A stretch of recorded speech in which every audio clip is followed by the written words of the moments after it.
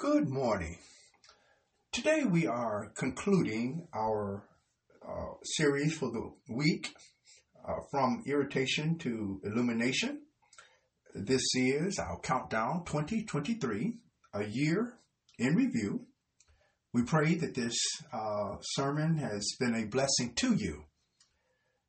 Today is day number 15. Be blessed. Good morning. From the archives, this is Grow Your Faith Today, the Gift Podcast. Today's word, from irritation to illumination. Coming out of 2 Corinthians chapter 12, verses 7 through 10. Today we are concluding this message, and we've learned a couple of things concerning the thorns of life. Thorns in our lives serves as a catalyst for our spiritual growth and a greater dependency on God.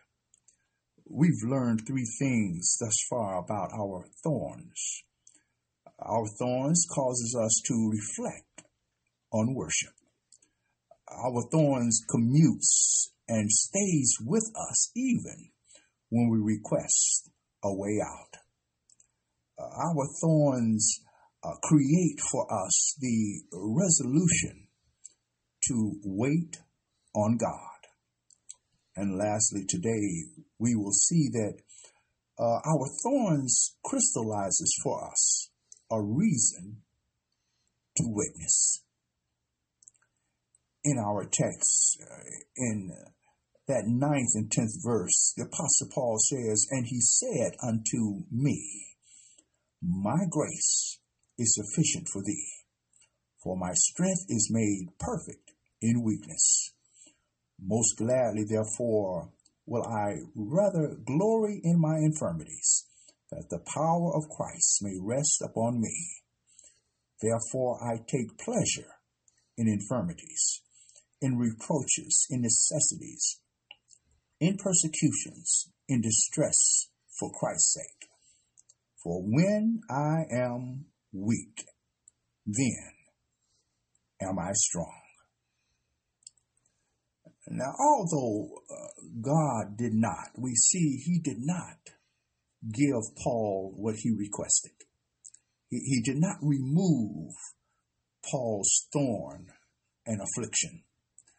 But what he did was he promised Paul that his power would be revealed in him. The fact that God's power shows up in our weaknesses should give us courage. And as we recognize that, yes, we are weak, God then will fill us with his power. When we are strong in our own abilities, our own resources, we are tempted to get in the way. We're tempted to do God's work on our behalf, and that can lead to pride. But when we are weak, then the word says we are stronger than we could ever be on our own. Understand today that God does not intend for us to be weak, to be passive, or to be ineffective. Life provides enough hindrances and setbacks without us creating them. But when we are strong, when we depend on God, when life comes with its challenges, we must depend on him. And it is only his power that will make us effective for him and will help us to do what God requires of us. So in conclusion, my beloved, I just want to say that Paul came to realization. He was able to see the purpose for the thorns, that the thorns weren't all that bad. When God spoke to him, he came to realize that he has reason to witness. The thorns gives us reason to witness. And why is that? It's because God did not throw us away when we were dealing with our thorns. That's reason to shout.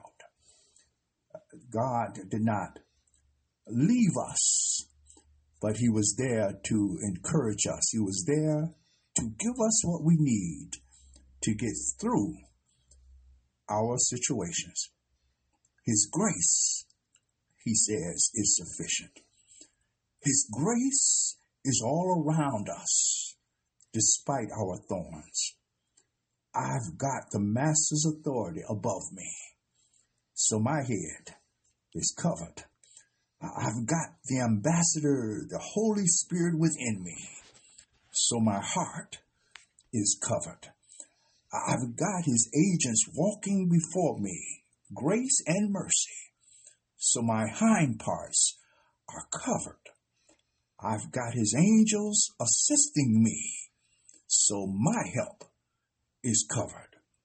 And in addition, more than anything, I've got the apple of his eye, his son Jesus Christ, who, hallelujah, died for me, who was buried, who resurrected, who ascended, who now intercedes for me.